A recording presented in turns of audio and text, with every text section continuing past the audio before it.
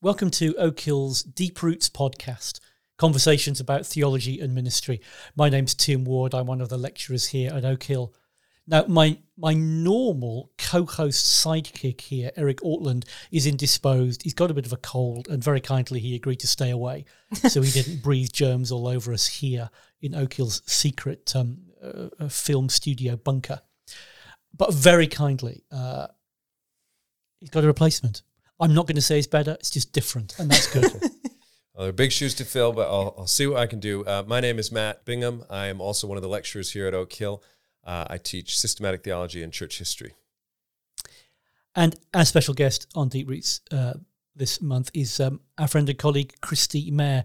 Kristi, thanks so much for coming down. You didn't even know where this room was in the building, did you? I got locked out. There's a corridor just outside, and it was completely locked. In fact, Matt Bingham found me wandering the corridors upstairs, just, aimless. We don't want everyone finding this place, but we're glad you did. Well, thanks for having me. It's a joy to be with you. Kristi, obviously Matt and I know what you teach, but for those listening in, tell us what you do here.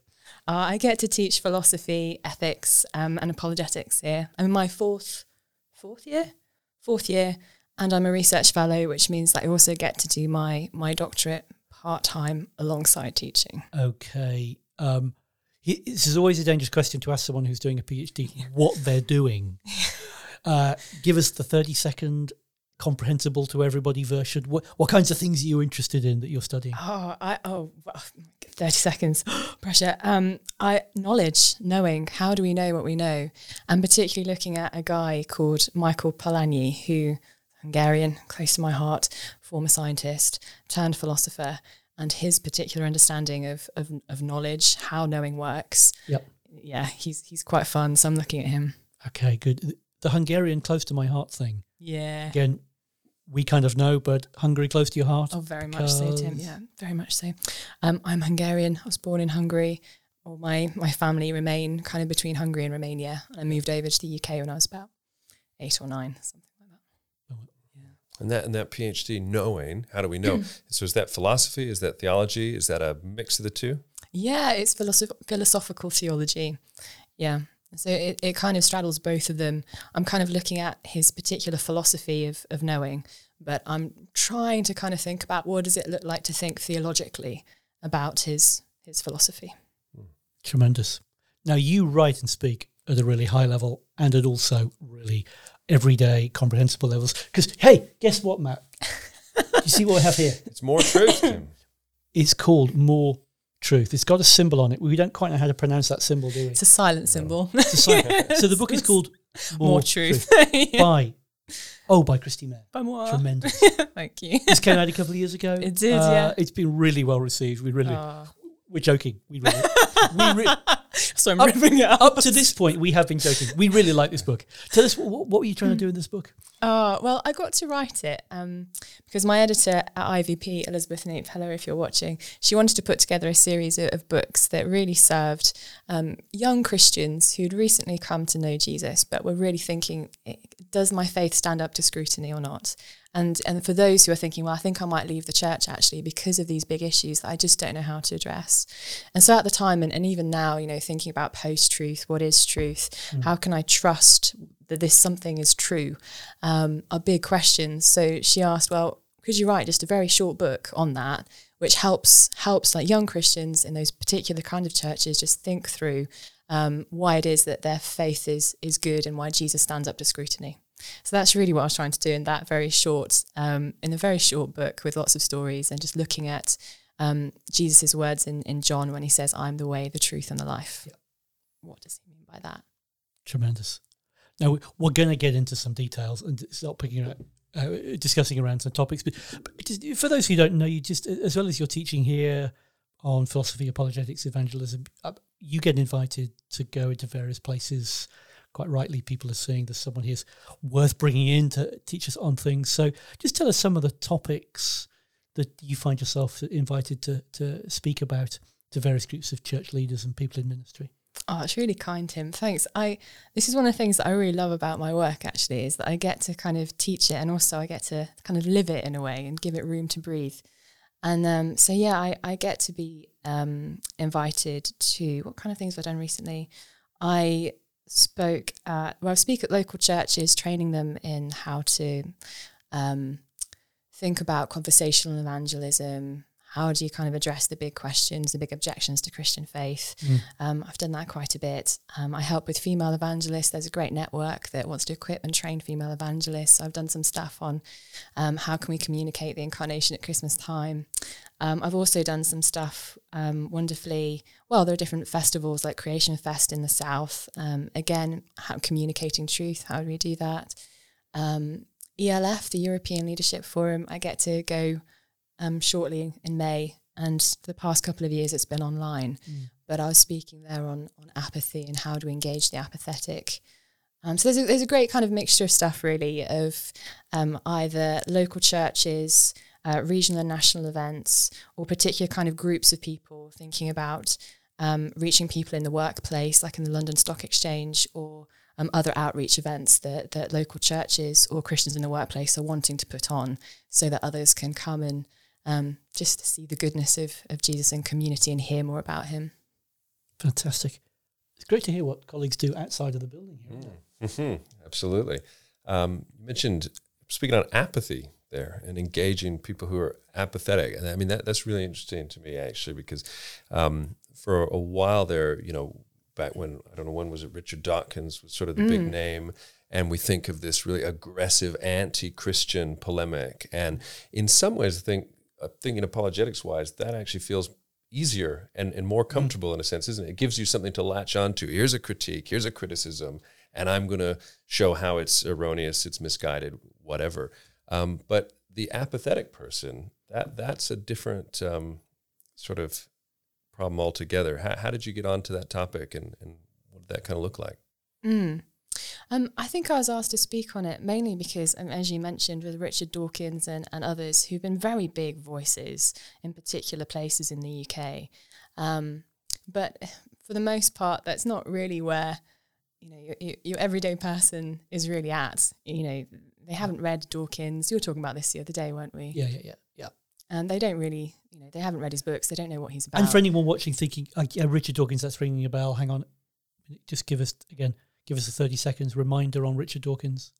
So he was one of the, he was dubbed one of the henchmen of the apocalypse, along with a few other names. I know it's quite, what a title.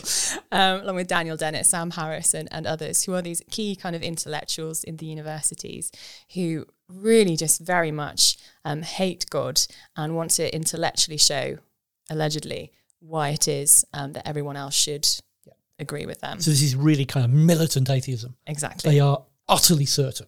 Exactly. That God is a pile of nonsense. Yes, and you too are stupid if you believe that the good God can possibly exist. So you want to persuade people out of what he thinks is the utter evident stupidity. Yes. Of believing God. Oh, this is all the heyday, 10, 15 years ago, wasn't it? Okay. However, yeah, well, I think they just left a bit of a vacuum. So as you say, it was about 10 to 15 years ago. And at the time, in particular circuits, these were the big questions that people were addressing, was trying to think, how do we respond to people like this? Yeah. And then people responded to people like that very persuasively and very well. You think about John Lennox, who is a wonderful man of mind who teaches, I forget now, is it physics and mathematics? And he did a lot of work responding to them. But then after that, there was just this kind of emptiness, this kind of vacuum of meaning where people started to think, well, I'm now starting to see that if what Dawkins and others are saying is true, then that means there are certain things that I have to get rid of. So I think one of the kind of hinge points was when Peter Singer, who does a lot of work in ethics and thinking about morality, right and wrong, and he was saying that it's morally permissible to abort a baby post-birth. Mm-hmm. And so lots of people after that thought, whoa, that's not right. Yep. So the logical outworkings of my atheism it's not at all emotionally or intellectually satisfactory to me. Mm-hmm. But so I still want to uphold in some way that there is this kind of, there's meaning, there's almost like the sanctity of life, that life is precious. But how do I do that without God? And so there was this big kind of big vacuum and opportunity that created to then start the conversation about God after that. So then there's actually much more kind of spiritual intrigue, thinking about, questions of faith now than there ever have been, because of the militant atheists. They've kind of shown that their own position doesn't stand up to scrutiny.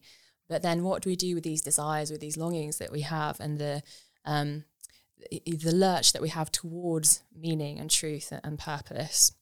So that's just a very long way to say that there's this kind of desire to want more. But then after that, probably, I think in the past maybe 3 to 4 years, there has been cultivated a kind of an apathy towards God and to those questions. So you'll find now that if you were to ask somebody, do you think that a good God, can exist? They'll probably say, I don't really know. I don't really care. It's what you believe is what you believe. What do you think? That's fine. Yeah. And so that's the point that now we're starting to pick up the conversation and think, okay, how do we talk to people where they're at right now, which is more of what somebody else has called, it's a trained benign indifference. It's not something that's happened overnight. Trained benign indifference. Yeah. Talk us through each of those words. Yeah. So this isn't something that people just have woken up one day and said, you know what, I now want to be apathetic. I've now decided that I don't want to care about God and his existence. Mm-hmm. It's something that has been well, I guess it's something that they've been trained to do. I'm trying to think of another word other than trained. It's been cultivated, it's been developed intentionally. So what kinds of things cultivate us in this? There's a guy called Jonathan Roach, who is an economist and an activist, and he writes for the Atlantic Monthly. And back in 2003, he wrote an article on apatheism. And in that article, he addresses this in its entirety, saying that what has led to this rise of apathy is religious extremism. So as you look at 9/11 and all of the other awful attacks that have taken place in Europe and in the UK and elsewhere, this kind of religious extremism has led people to think, well, if that's where religion takes you, then I don't really want anything to do with that. So you can do that over there. And so it's led to this kind of trained, well, I'm just going to train myself to not think about it, because if I think about it, then obviously that leads to this kind of hideous manifestation of religion, which I don't want anything to do with. Mm. So again, it's all part and parcel of, this is my truth, tell me yours, you can take it or, leave it. There are lots of different ideas, that's fine. And so they've just trained themselves not to care and almost shut off. Because, I was in Birmingham for quite a while before I came to London. And I remember walking, I was outside New Street Station, and we go down by the Bullring. There are all these shops, and you can't really walk maybe a few hundred yards without having either a Christian standing in the street kind of saying, repent, the time is nigh, repent. And then you walk a few kind of yards down, and then you can hear the Quran being audibly. You can hear it audibly. It's being played. And so there are Muslim friends over there who are, wanting to tell you about Islam. And then you go a little bit further, and then there's this spiritualist group, and you go a bit further, and then you see the Jehovah's Witnesses. And so there's just this competing marketplace of different religious ideas. And so people have kind of trained themselves just to not hear. It's better to just, it's fine. It's just the cacophony of these different noises leads people to retreat. And so you put up this wall of apatheism, apatheism, something else, and say, well, I'm trying to protect myself from it.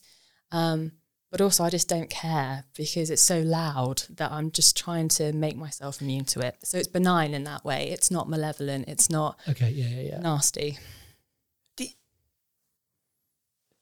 I got about 3 questions that came into my mind all at the same time. I want to ask you, because you're a historian, you've been a pastor. Pick whichever ones of these you want. Here's the historian question.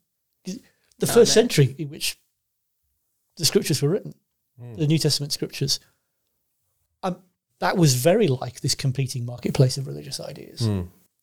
So do we see some of this back in the first century? But you've also been a pastor. Did you encounter this in your ministry in the United States? Answer either of those, or talk about something else, Matt, whatever you like. Yeah, no, I mean, it's really interesting, isn't it? And talking about these different, this sort of clash of ideas and a sort of almost shut down response rather than engage with any of them. And I wonder, hearing that as well, thinking about this concept of apathy and thinking about people I've known, the sort of this idea, this secularization thesis, this idea that as modernity advances, as civilization, progress, technological progress, industrial progress, rising levels of affluence, that sort of the need for some sort of religious explanation just gets sort of squeezed out. People sort of have fullness in their material sort of present frame, and there's just no need, there's no desire for anything more.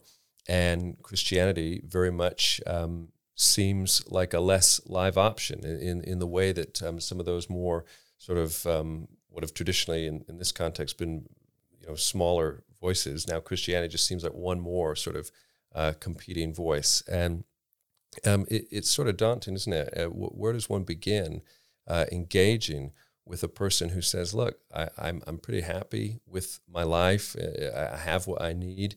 And when I hear you talking about Christian things, that very much feels like something from the past, not something in the present, not something that is going to inform the future. This is a piece maybe of heritage at best, but it's not living and vital and real. Where do you begin a conversation with a person who says, "Look, if that's what you want to do, that's fine. But yeah, I'm good, thanks. I don't need medieval superstition mumbo jumbo," which sounds very much like what you're offering. Yeah, it's such a great question. And I think that's exactly what some of the things that we're just thinking about at the moment is how to go about starting conversations like that. And often, I mean, I don't know what you think, Tim. I think there are questions that we can ask. Sometimes that apathy is created as a result of Christians pretty much just talking at people for quite a long time. And so one of the things that I found quite helpful to do is there are just 3 questions. And one of them is asking, have you ever wondered? So really nobody's actually that apathetic. There are things that we all care about very deeply, that we have these ultimate commitments that every person holds to. And it's really just trying to first listen. Proverbs 18, to talk to talk without listen is a person's folly and shame. And so firstly, like listening to others, but you can only listen to people if you know them well and you're in some kind of friendship with them. And so I think it's listening to them as you start thinking about the bigger issues. So it might not be immediately talking about God. It might actually be talking about something in the paper to begin with. For example, I was at a spa and I was with a friend, and she was we were outside. I was just lounging about. It was really lovely. It was idyllic, and so idyllic that I think I was actually on Twitter at the time, and I found this article. Except there was a Christian doctor who'd been convicted for calling a baby a human being in the womb, and I just thought, oh, this is obviously outrageous. Obviously, my friend is going to agree with me that, why has this person been convicted for saying what is patently obvious, that this is a human being in utero. It's not a dog, it's not a cat, it's a human being. And I remember I showed it to her and I thought, oh gosh, this is quite interesting. It's, doctor, no. And just, she was so peaceful. And just in that moment, she just erupted. And she's like, why on earth do you have to bring something like that up right now? We're having such a nice time. I thought, I'm so sorry. I didn't at all mean to ignite anything. I just thought, it's like, yeah, well, I just don't want to have a debate right now. I just, it doesn't matter, what I think about this. I was like, oh, but, I do care about what you think about this. She's like, no, we're just leave it. Like, we're having such a nice time. Let's just forget about it. So I did. And then, later on, after she'd calmed down, we were talking about other things. I said to her, "Why? I noticed that you responded quite strongly there. Why do you think that was?" And she just said, yeah, I think I just feel like I have to have an opinion on everything. And I just thought that was quite revealing on a couple of levels, because the apathy stuff links in with something that the Greeks have this fancy word for it, which was ataraxia, which is this freedom from stress and worry. And so a lot of the apathy kind of hinges on this desire to just not to be mentally agitated. You know, I don't need to have an opinion on everything. And that was what she was pursuing, was that kind of sense of just peacefulness. But also it revealed something else, which was that it was a particular view of knowing, that I was expecting her to have an answer on an article rather than it opening up a conversation. And so again, I think that just shows that there's just such a polarized and almost just like a tribalism that has kind of grown up, that what you say, you have to say with certitude, and what you say also reveals your cards of where you stand on particular things. And so I was like, oh, that's interesting. So really what you're talking about is knowing, like, do you think we have to be certain before we can express an opinion on something? So I started with those questions of what do you mean by that? Why did you say that? And then I could move the conversation on later, and by asking her things, have you ever wondered ... and we could talk about that article. And why did you say that? So I think those kind of short questions can open up a lot in a conversation where you know and you've listened to the other person beforehand. Tell us a bit more about this kind of apathy, because I know that it's something you're finding, aren't you, as you're engaging particularly with evangelism among university students and a kind of a rising generation, and engaging with church leaders about it. So tell us what you see going on, and some more ways in which you think there are helpful ways in which we can begin to open up a conversation. Yeah, well, thank you, Tim. I think it's something that it's still evolving in some ways, because of course there are human beings that are in front of us, and so not everybody will be as hardened in that apathy as every other person.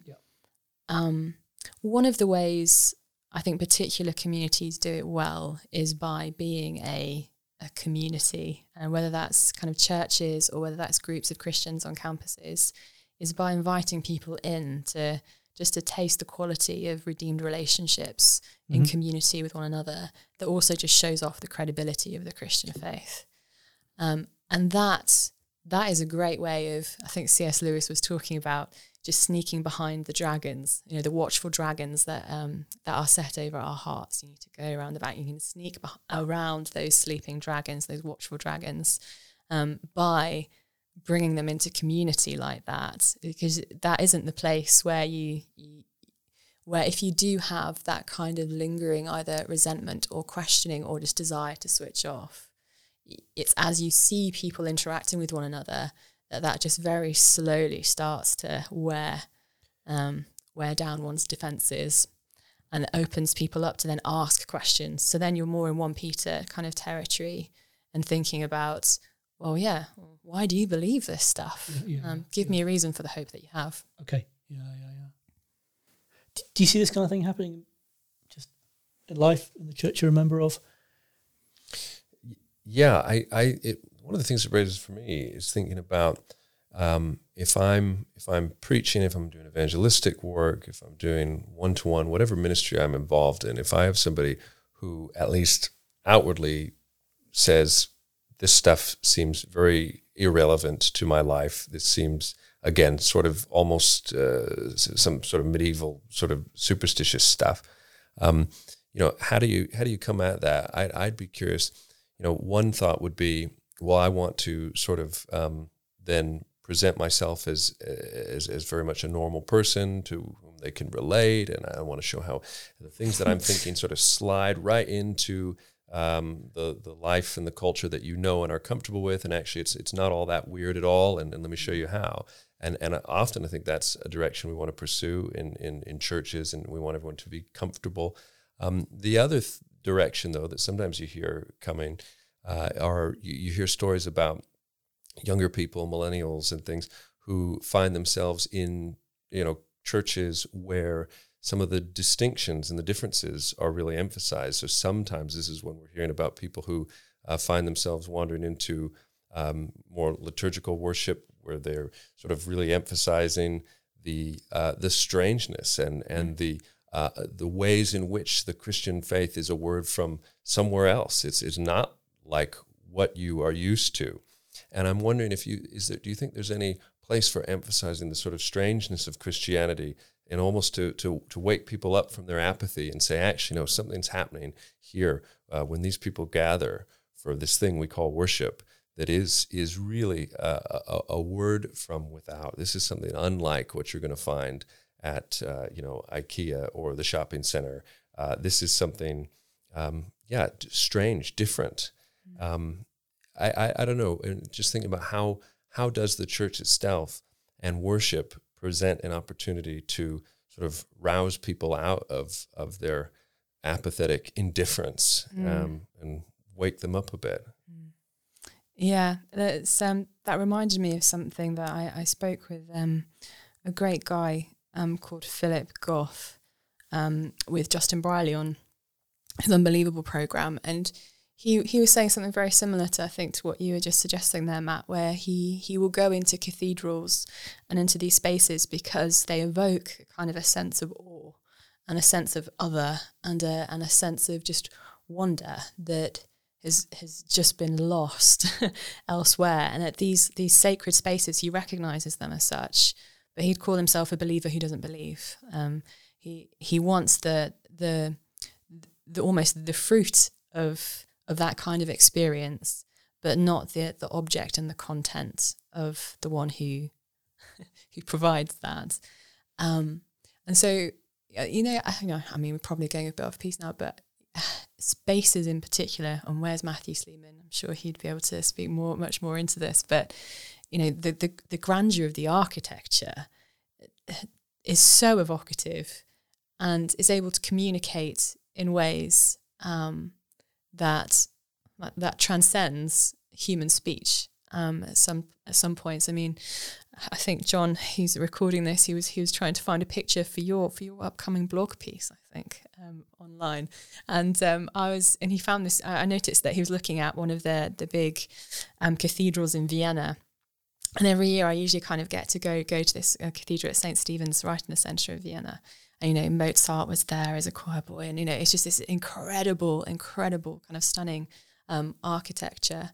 And people come. People come to the services there because of the building. But then the question is, how do you keep people there? So thinking about how do you evoke the otherness, I particularly in worship settings, I guess that isn't so much my own experience. So mine is more kind of thinking about how do we create spaces that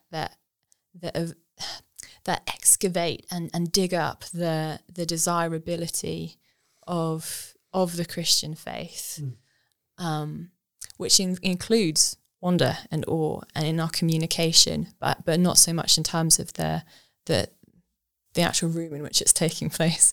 So usually far more drab than this. But so is this right? You kind of think that the ministry of a local church, if it majors on the rational defence of the gospel, it's not that that's a wrong-headed thing. We need to give reasons. There will be people who want to say, "Tell me the evidence for the resurrection. You're claiming the resurrection. Give me some evidence." And we're not going to say I have nothing to say. But actually, is this what you're saying? For most people, increasingly, that's not why they don't believe. Yeah, absolutely. And for a particular age groups, especially, so very much for kind of baby boomers, the question was, show me the evidence for the resurrection. Show me that this is trustworthy. But downstream of that generation, you have, millennials, Gen Xers, Gen Zers, who aren't asking those questions to begin with. They get to those questions. Okay. But the questions to begin with are, is this relevant to my life? Apathy. Is this desirable? Is this livable? Can I wear this? And then if they've seen that this is desirable, they then ask, well, is it true? And so the ordering has kind of changed in the past, 10 to 15 years. Now, Do you think is it an act of faithlessness on behalf of the church to say, okay, if people are asking, is it relevant? I'm going to address that. If they're asking, is it workable? I'm going to present the gospel like that. There might always be perhaps something in some kinds of evangelicalism which have a sense of, if I start on that foot, am I being a little bit unfaithful to the truth? How do you work that one through? Oh, that's such a lovely question. And I guess that would be something that, I mean, I that comes up in most of our hearts to some extent when you're thinking there are particular well-trodden ways in which we present the gospel. And if we, in some ways, kind of deviate from that, then we feel like we're now being unfaithful, as you say. And I guess this isn't actually an undermining of that. It's more of a blossoming of what is already there. And so, I mean, one of the things that I've noticed in my own Christian life, and this might be completely wrong, so please correct me, is that we're very quick to talk about propositional statements of truth, but often in the preaching, at least that I've heard, it hasn't quite resounded in my heart in such a way that I think, God loves me. I know He loves sinners, and I know He loves these people, but how is this actually relevant to me in my life? I can intellectually assent to it, and of course, it's the power of the Spirit and His work who illumines that to our hearts. But how, the word on fire, how do we preach the word in such a way that hearts are gripped? And so I think thinking about desire, like relevance, those kind of questions of desirability should probably be part and parcel of our preaching anyway. Okay. So this isn't a separation of that. Mm-hmm. It's more just foregrounding it. And, well, you're a homiletics guy, Tim. So you have much more to say on this. You just do my job for me, brilliantly. So just keep going. Preach it, sister. Yeah. So I it's more kind of foregrounding those things rather than in some way diminishing the gospel. Yeah. So the way we're preaching and teaching, it's always going to be communicating either this is a beautiful, attractive truth or it's not. You can't just say, I convey the truth and we'll leave all the aesthetics and how it feels and whether it's a beautiful thing or not. And you can't just leave that all aside because the people listening to it, they're not just minds. They're whole people. Yes, and even to you're either communicating this truth is beautiful or you're communicating it's kind of not. Yeah. But you're never not addressing that issue. Yeah. And if you aren't communicating it in a way that is beautiful, then there's a question of, are you actually communicating the truth? Okay. And don't you think? What do you think? If you're not communicating in a way that's beautiful, are you communicating the truth? Yeah. I mean, I think the Christian message has a beauty to it that is inseparable from its truth. I mean, they are, in a sense, two sides of the same coin. God is perfectly true. He's perfectly beautiful. When we think about that, when we think about preaching, we think about ministry, we think about, again, this question of apathy. And now, we're almost now talking about the lives of believers, aren't we? Professing believers, professing Christians who struggle with actually the same cultural factors that are weighing on our non-Christian friends are weighing on all of us as well, aren't they? We also live in a world with incredible options for entertainment and things to do with our time, things to distract us. We have these phones in our pockets, obviously, that have this whole world brought right to us. And I think Christians feel that pull as well and feel, okay, is there something here that I can get excited about, and communicating that as opposed to just the sort of more, here's 5 reasons for the resurrection, but here's why the resurrection actually is the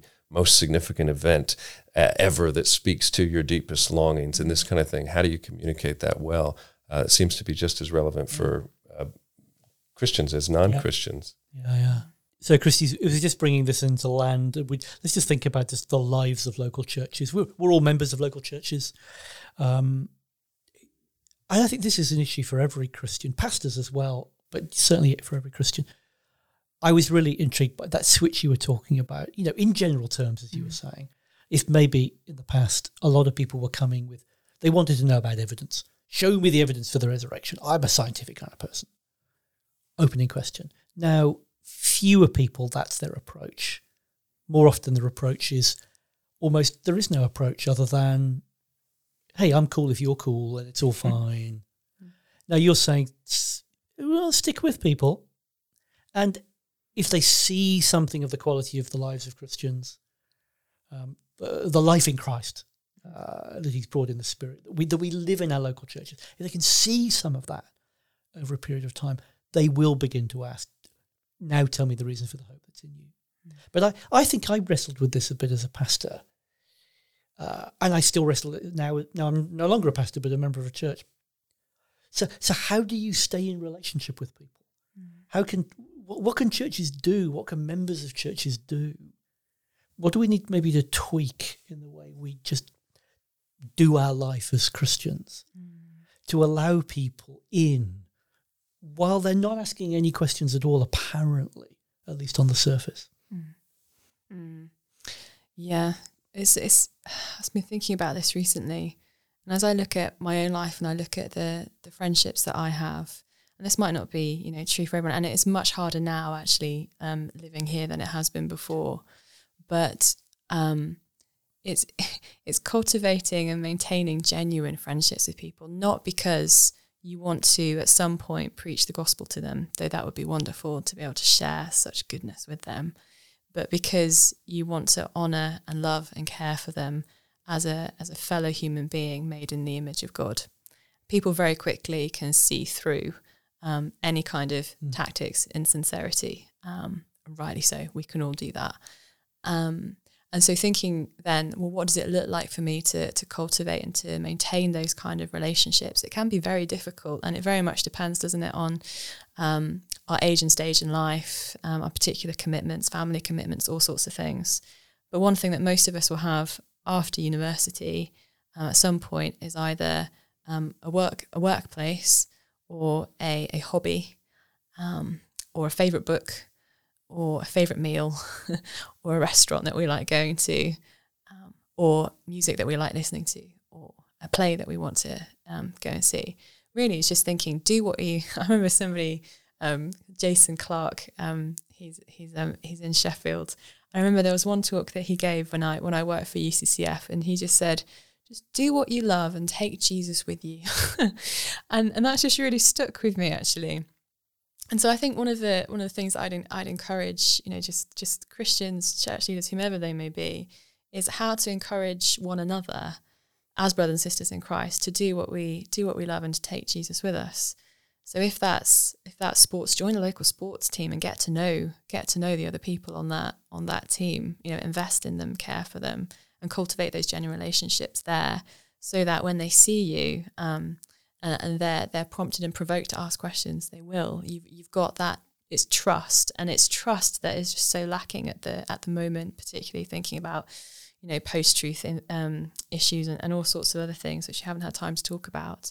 But most of the time, most people are thinking, who can I trust? And they're watching you if they know that you're a Christian. They're looking for reasons to either distrust you or reasons to think, how can I share my deepest pain with you? And so what does it look like for us to kind of cultivate those kinds of relationships that are genuine? It's not, project kind of centered, but person centered. And as you say, keep at it. And then presumably when a moment arises, when maybe one of those questions that's suppressed starts to bubble up, you will then at that point have the credibility, the relational credibility to speak and to be heard and to potentially communicate something that would have been very difficult, if not impossible, to communicate to that person had you sort of gone in cold, as it were. Yeah, and then you've got those questions. Have you ever wondered, why I'm a Christian, or whatever it is you're talking about? Oh, why do you say that in response to something that you might be reading or something that's happened? And what do you mean by that? They're very easy questions to ask, but they keep the conversation going, because often we ask the first question of, oh, what do you think? But we struggle to ask the second follow-up question, which is how a conversation develops. And I tell you where I know this bites for me personally, and doubt I'm very unusual in this. This takes time, and this requires patience. And there will often be little discernible fruit. Mm-hmm. And if you're the kind of person who's wired that you want your life to be a series of projects, and you want your life and your ministry to be, well, I achieved this and I ticked this box and I achieved that and ticked that box. This just doesn't fit with that at all, does it? No. I mean, I don't think I know anybody who sets out into ministry thinking let's make people into projects. But it's incredibly easy to fall into when you want a sense of my church is a success, my ministry is a success, I'm a success. Because the kind of thing you're talking about is just going to be days, months, years relating to people. Yeah. And who knows what the Lord will produce out of that. Yeah. And much of that comes by way of Dallas Willard, the philosopher, a theologian, talked about the ruthless elimination of hurry. Because a lot of some of the reason why we are so project-centered is because we're so busy. So we think, there are 10 minutes to be able to talk to this person, half an hour to talk to this person. Yeah. But it doesn't mean that we're not busy, but eliminating that hurry.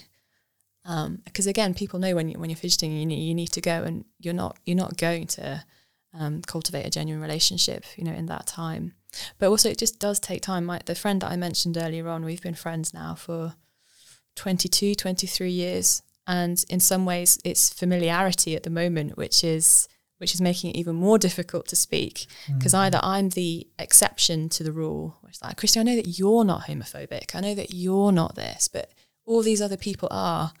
And so that's why, for me, encouraging her into community, it would be such a great thing for her to see that this isn't just me, this is a whole these are redeemed people who are thinking this in very similar but very different ways, and there's diversity, there's unity and diversity, and so yeah, and none of this is to say that we shouldn't speak. I think most of us, if there were a spectrum between talking and not talking, most of us would probably be on the talking end of it. So I'm just wanting to kind of, for those of us who might be there, to encourage us to be more down here.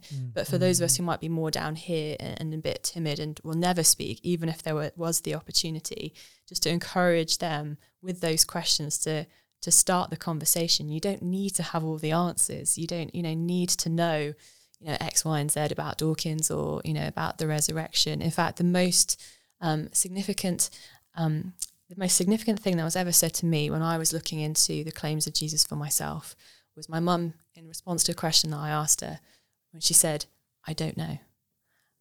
And that just spoke volumes to me, because I'd been speaking to Christians up to that point who were giving me all these nice ideas, and I could tell that they didn't know what they're talking about. They just very much wanted to proffer something, and you don't actually know what you're talking about. I don't trust you, because you actually know what you believe for a start.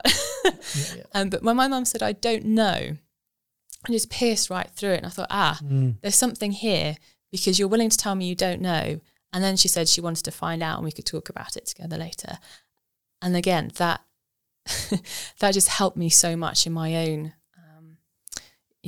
conversations when it came to, I guess, receiving Jesus for myself. So sorry, there's a lot there, but great.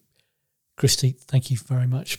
Really enjoyed chatting with you. Thanks. Yeah, thank you, Kristi. Thanks for standing in, Matt. I'll let you know if you've got the gig or if it'll be no. Maybe it'll be you and Eric next time. Who knows? That's true. Great. Thanks, friends.